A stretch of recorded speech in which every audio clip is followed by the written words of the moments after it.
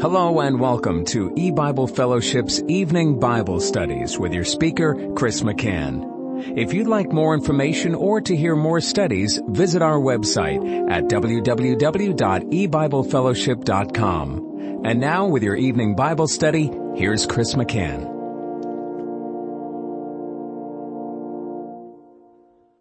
Good evening and welcome to E-Bible Fellowship's Bible study in the book of Genesis. Tonight is study number 17 of Genesis chapter 9. We're going to begin reading in Genesis 9 verse 25. And he said, "Cursed be Canaan, a servant of servants shall he be unto his brethren. And he said, Blessed be Jehovah God of Shem, and Canaan shall be his servant. God shall enlarge Japheth, he shall dwell in the tents of Shem, and Canaan shall be his servant." We've been going over this passage, which really is a historical parable. That means it's actual, true history, but it paints a spiritual picture. And we've seen how Noah was a husbandman, and as a husbandman, he was a type of God the Father who planted a vineyard. And then the fruit came forth. He drank of the fruit, became drunken. He awoke from his wine and was immediately aware of what his younger son had done unto him. And at that point, he pronounced the curse.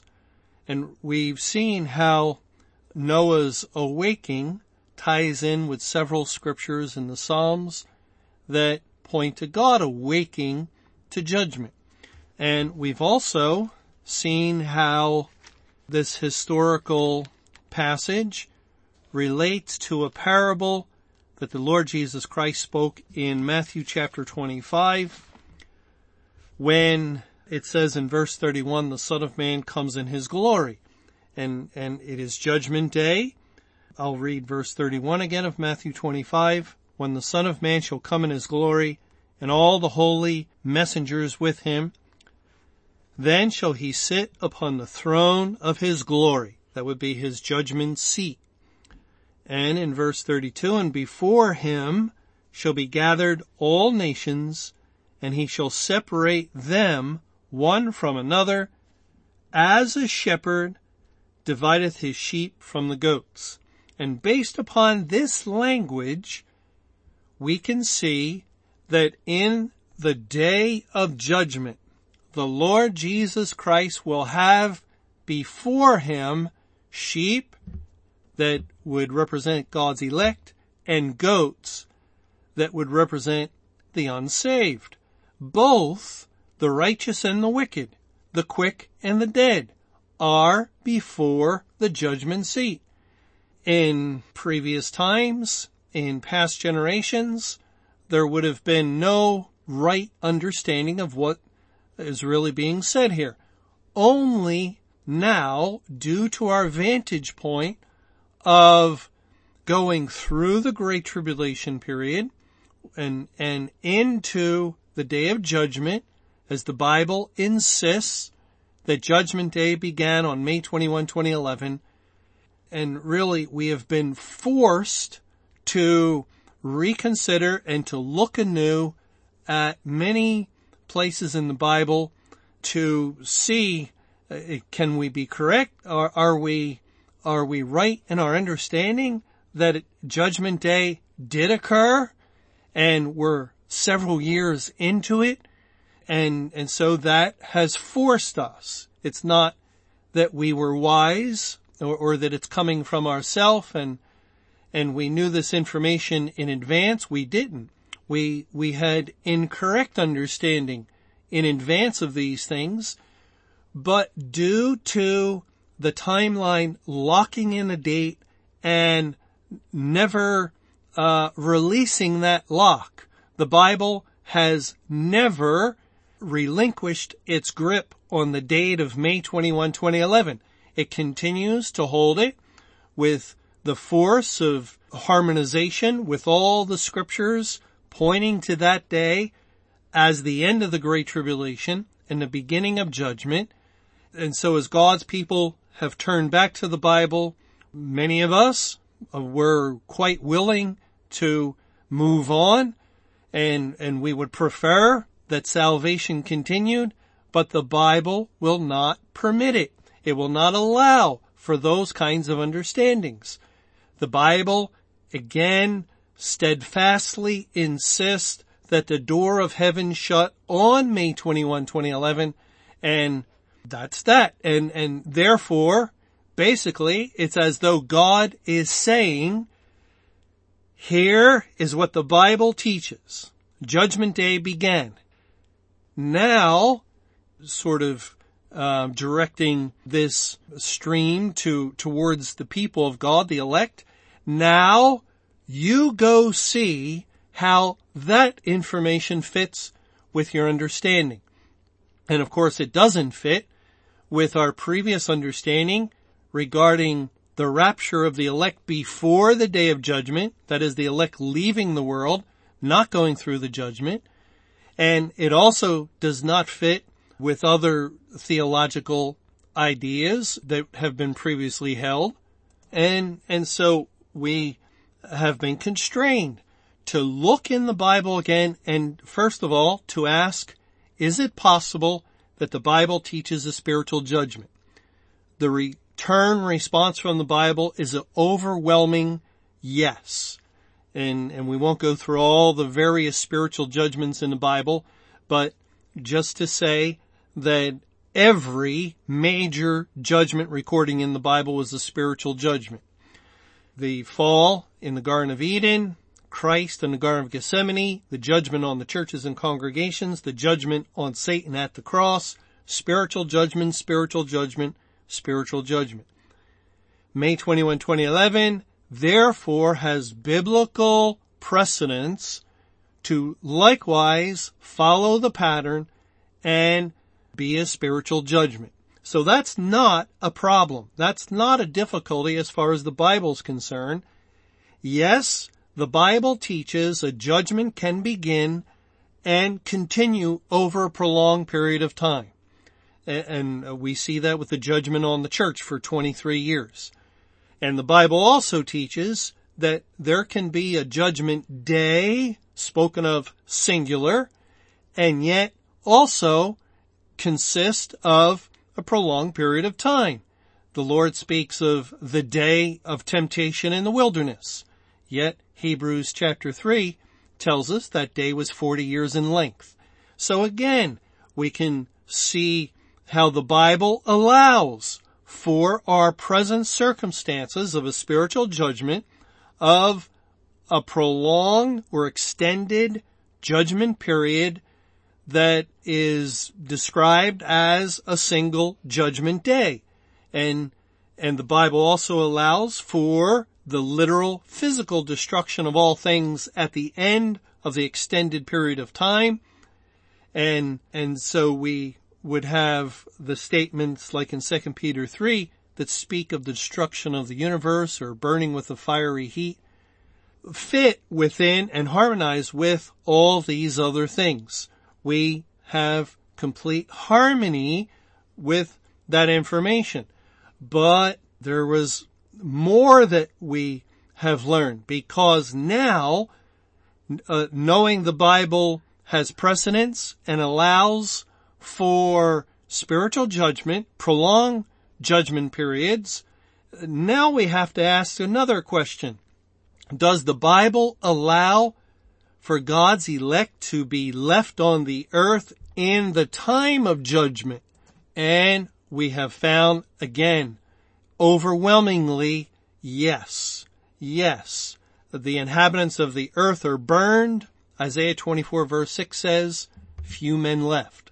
The elect are the few. Many are called, few are chosen.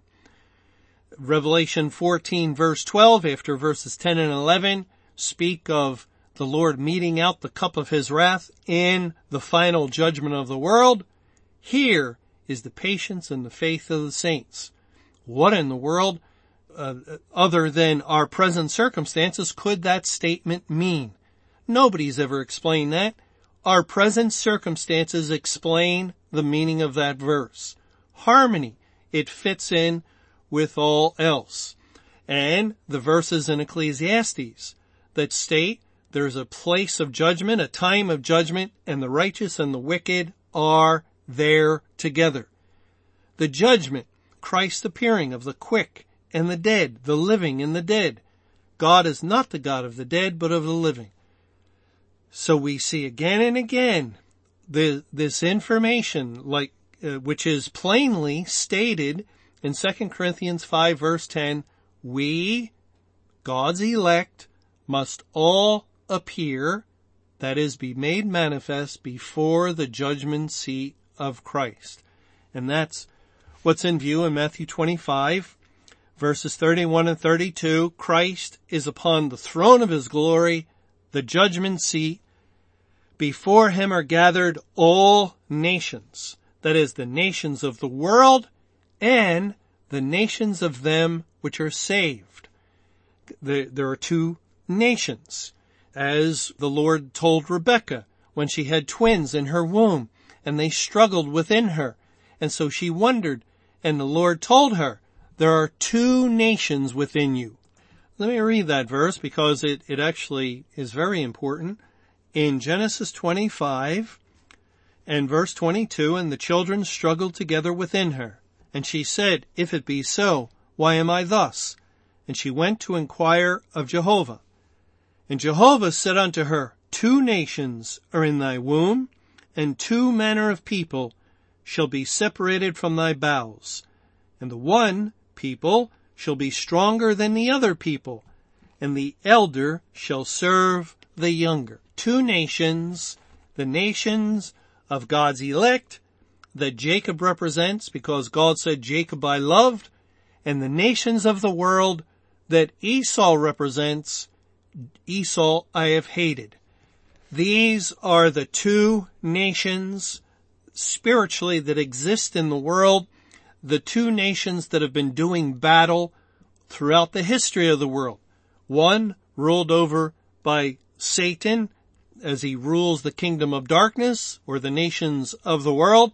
The other ruled over by the Lord Jesus Christ, the kingdom of light, as he rules over the nations of them which are saved. That has been historically the case throughout the history of the world. And so nation rises up against nation. Nations doing battle. Often when we read about that in the Bible, what's in view is the spiritual battle between Satan's kingdom and God's dear Son's kingdom. And so God paints spiritual pictures in that way. Well, these are the nations that are brought before the Lord Jesus as he's seated upon his judgment throne, and he shall separate them one from another. Just two nations. So you separate the sheep on the right, the goats on the left. Where are all the other nations? There are no other nations, just the nations of them which are saved and the nations of the world. And the sheep are everyone that Christ paid for their sins. The goats are those that Christ did not pay for their sins. Now, it's interesting that the Greek word translated as left is a compound word. It's made up of two Greek words, Strong's number 2095, which means good or well, and Strong's number 3686 in the Greek concordance, which means name. Literally, the word left means good name. The goats that are placed on the left maintain a good name. God's people, the sheep, go to the right. That's not a place of a good name. And as we've seen in the day of judgment especially, that God's people were reviled and ridiculed and mocked and spoken evilly of in a tremendous way immediately after May 21, 2011, and for quite a period thereafter, and still are disrespected by the world, by the church. They do not have the place of the good name. the place of the good name is for the goats. And the reason for this, the Lord addresses in Luke chapter 6, and this is the Beatitudes. This is where Christ gave his blessing, and that's the situation in Matthew 25. The ones on the right, the sheep, are blessed. The goats on the left are cursed. And that's why we came to that passage, because that's what Noah did. Blessed be Shem, and cursed be Canaan. In the Gospel of Luke, in Luke chapter 6, in the Beatitudes that the Lord Jesus is giving, it says in verse 22, "Blessed are ye when men shall hate you, and when they shall separate you from their company, and shall reproach you, and cast out your name as evil, for the Son of Man's sake. Rejoice ye in that day, and leap for joy.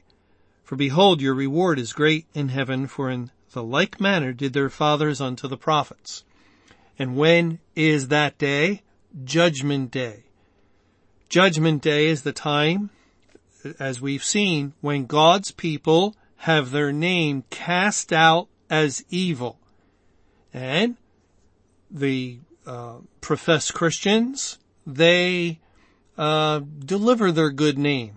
They try to salvage their good name. They want to be spoken well of. So they distance themselves from the teachings of the Bible, the Word of God, and Christ and the Word are inseparable, and the truth of the Bible, and Christ is the truth. And when you distance yourself from the true teachings or true doctrine of the Bible, you've actually distanced yourself from Christ himself, and they go to the place of the left. They don't want association. They don't want identification with doctrines such as date setting or doctrines about the end of the church. No, people in the churches now have ammunition because from their viewpoint, nothing happened on May 21, 2011. Thereby they feel justified in all of their pronouncements, all of their condemnations against the teachings that came forth from the Bible regarding the end of the church age and so on. And so in the time of judgment, there's a separation. The separation revolves around the Word of God. Those people that continue to identify with the Word of God or the true teaching of the Bible are spoken evil of. Their name is cast out. They are on the right, which identifies with the Lord Jesus Christ. And, of course, in God's sight, they are blessed. In the world's sight, well, the world speaks badly of them, speaks evil of them. On the other hand, the world speaks well of these on the left. Now, again, from God's position, they are cursed. It says in Luke 6, a little further on, verse 26, "Woe unto you when all men shall speak well of you, for so did their fathers to the false prophets." And to have a woe pronounced against you is the same as a curse. It's the equivalent thing. And so we see in that day, there are those blessed who have their name cast out as evil, those that receive a woe from God, and they're spoken well of. We also read in Psalm 37 a verse that helps us now to understand the teaching of the parable in Matthew 25, where Christ is pronouncing blessings and cursings, the spiritual teaching of the historical parable in Genesis 9 with Noah and his vineyard. In Psalm 37, it says in verse 22, "For such as be blessed of him shall inherit the earth, and they that be cursed of him shall be cut off." And in Psalm 37, it's basically a psalm where God speaks of blessings and cursings. The blessings upon the people of God, which finally will come to pass, ultimately with the reception of a new heaven and new earth. They'll inherit the earth, receive everlasting life. And the end of the natural-minded individual, the wicked man, is to be cut off, separated from God, which finally results in ultimate destruction or annihilation. And so when we read of the Lord Jesus Christ blessing the sheep and placing them on his right, and we looked into the word left and saw that that word has meaning. It means to be spoken well of. Well, what about right? The right is a word that identifies with being received. And that's the idea here, that they're received by God because their sins have been paid for. Well, let me just read here in Matthew 25 and verse 33, and he shall set the sheep on his right hand, but the goats on the left.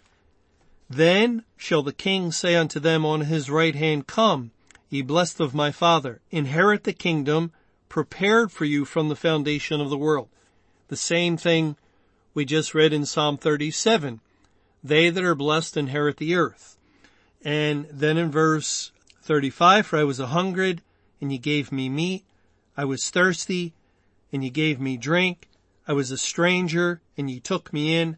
Naked, and ye clothed me. And that very much relates to Noah. He was naked. He was lying uncovered in his tent.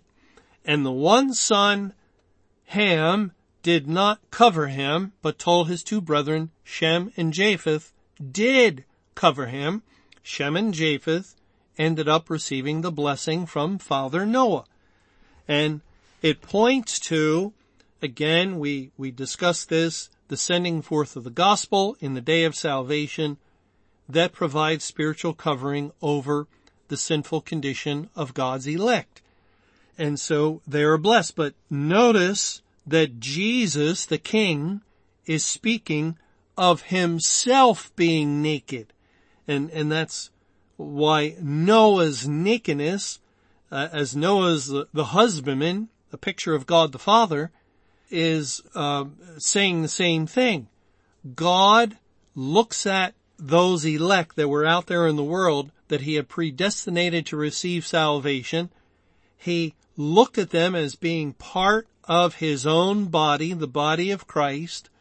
And when they were covered, it was as though he was covered. And when gospels went forth as they were declared and broadcast or carried into the world via corrupt churches, via apostate churches and congregations, and they brought other kinds of gospels that could never cover over the sins of anyone, then it was as though they did not cover God's own nakedness. So Jesus says, I was naked, and ye clothe me, to those that he blesses. And they say in verse 38, When saw we thee a stranger, and took thee in, or naked, and clothed thee? Or when saw we thee sick, or in prison, and came unto thee? And the king shall answer and say unto them, Verily I say unto you, inasmuch as ye have done it unto one of the least of these my brethren, ye have done it unto me. That is, Jesus, remember they said, your brethren are without, your mother and your brethren are without. And Christ answered in the Gospels and said, Who are my brethren? But they that do the will of God. God's elect do the will of God. They're his brethren. They're the ones that are in view here and ultimately are in view in the historical parable of Genesis chapter 9. And then in verse 41, the unsaved are addressed. Then shall he say also unto them on the left hand, Depart from me, ye cursed, into everlasting fire prepared for the devil and his angels. For I was a-hungered, and ye gave me no meat. I was thirsty, ye gave me no drink. I was a stranger, ye took me not in. Naked, and ye clothed me not. And they also ask, When saw we thee hungry or thirsty or naked? And the answer in verse 45, then shall he answer them, saying, verily I say unto you, inasmuch as ye did it not to one of the least of these, ye did it not to me. And these shall go away into everlasting punishment, but the righteous into life eternal. They're cut off. We can definitely see how the blessing and cursing are given in the time of judgment when all sheep and goats are brought before Christ. We are currently in that process as we have all come before the judgment seat, and there is a judgment being made. Now, a judgment can be condemnation, punishment, utter destruction, and all the wicked who bear their own sins will experience that kind of judgment. But a judgment can also be like Pilate. I find no fault in this man. And so, after the elect make their appearance, they perform the demonstration before the judgment seat of Christ, there will be a judgment rendered by God on their behalf. I find no fault in them because they have no fault. There is no sin upon them. All sin has already been cast upon the Lord Jesus Christ. Therefore, at the end of the prolonged judgment day, finally, at its completion, God pronounces them just. The judgment is to find out whether they've done good or bad, good or evil, and they will be found having done good because no evil is upon them. And then at that point, they receive the blessing, they inherit the earth, the new heaven and new earth, they are brought into life evermore. And that will be the final position of all God's elect on the right hand of the Son of God into eternity future. And then, of course, that final judgment upon the wicked. They're cut off. The world, the universe, their very being is all destroyed. They're gone eternally. They cease to exist. They perish like the beast, and they have no part in the eternal inheritance of all of God's people. This is ultimately what is being taught in this parable. Now, it goes on to say in Genesis 9 and verses 28 and 29, I don't know if we have time for it, this study, but it says in verse 28, and Noah lived after the flood 350 years. And all the days of Noah were 950 years, and he died. So God tells us the lifespan of Noah was 950, and 950 breaks down to 5 times 10 times 19, 5 pointing to atonement, 10 to completeness. Not sure what the number 19 spiritually represents. And also, we have the number of 350 years after the flood, which breaks down to 5 times 7 times 10. Atonement, perfection, completion. The numbers have spiritual meaning, but I don't see any way we can tie in the 350 years with the period after May 21, 2011. It just doesn't seem to fit in any way. Thanks for joining us for E-Bible Fellowship's Evening Bible Studies.